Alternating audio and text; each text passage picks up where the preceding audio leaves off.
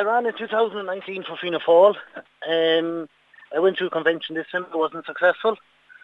Fianna Fail decided this time they're only running 2 candidates. They didn't run 3 this time. So I had a lot of calls from lots of different people from the whole Sligo Drumcliffe area asking me was I going to go or was I going to run. And I had my mind made up, and then I decided I was going to run independent. So that's my plan, to run as an independent and work for the area. And when you say work for the area, what exactly does that consist of?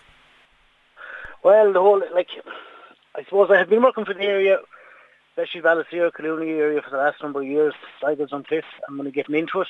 You know, I've lots of contacts down, or Grange, Cliffney, all that area. I've lots of contacts down that way now. I'm going to be breaking into it. But Collooney, Ballyseer, in the last number of years, I'm currently the chairman of Owenmore Gaels, our local Gaelic club here.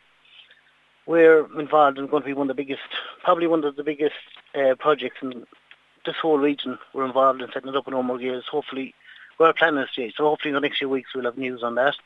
I would also like to see all these towns are expanding. Ballyseer, Collooney, all these, they're getting bigger. I think the opening of the railway station in Ballyseer is a big thing.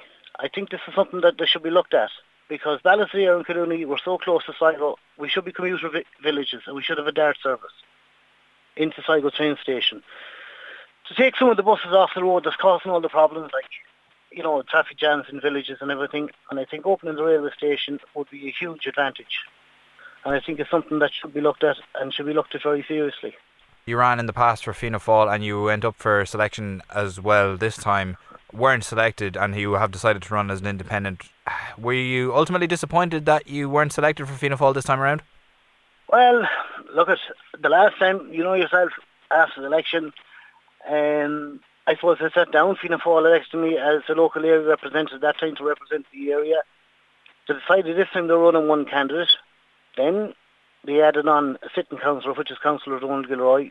Edel McSherry got to a convention. They added on, but they didn't feel that there was a place for me, so they didn't add me on this time. They added me on the last time, but didn't feel there was a place this time. So therefore, I was after being representing the area for 4 years on behalf of Fianna Fail, and I kind of had in my head, look, I'm going to go.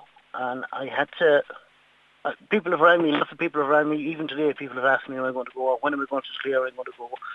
And I said, right, I'm going to go.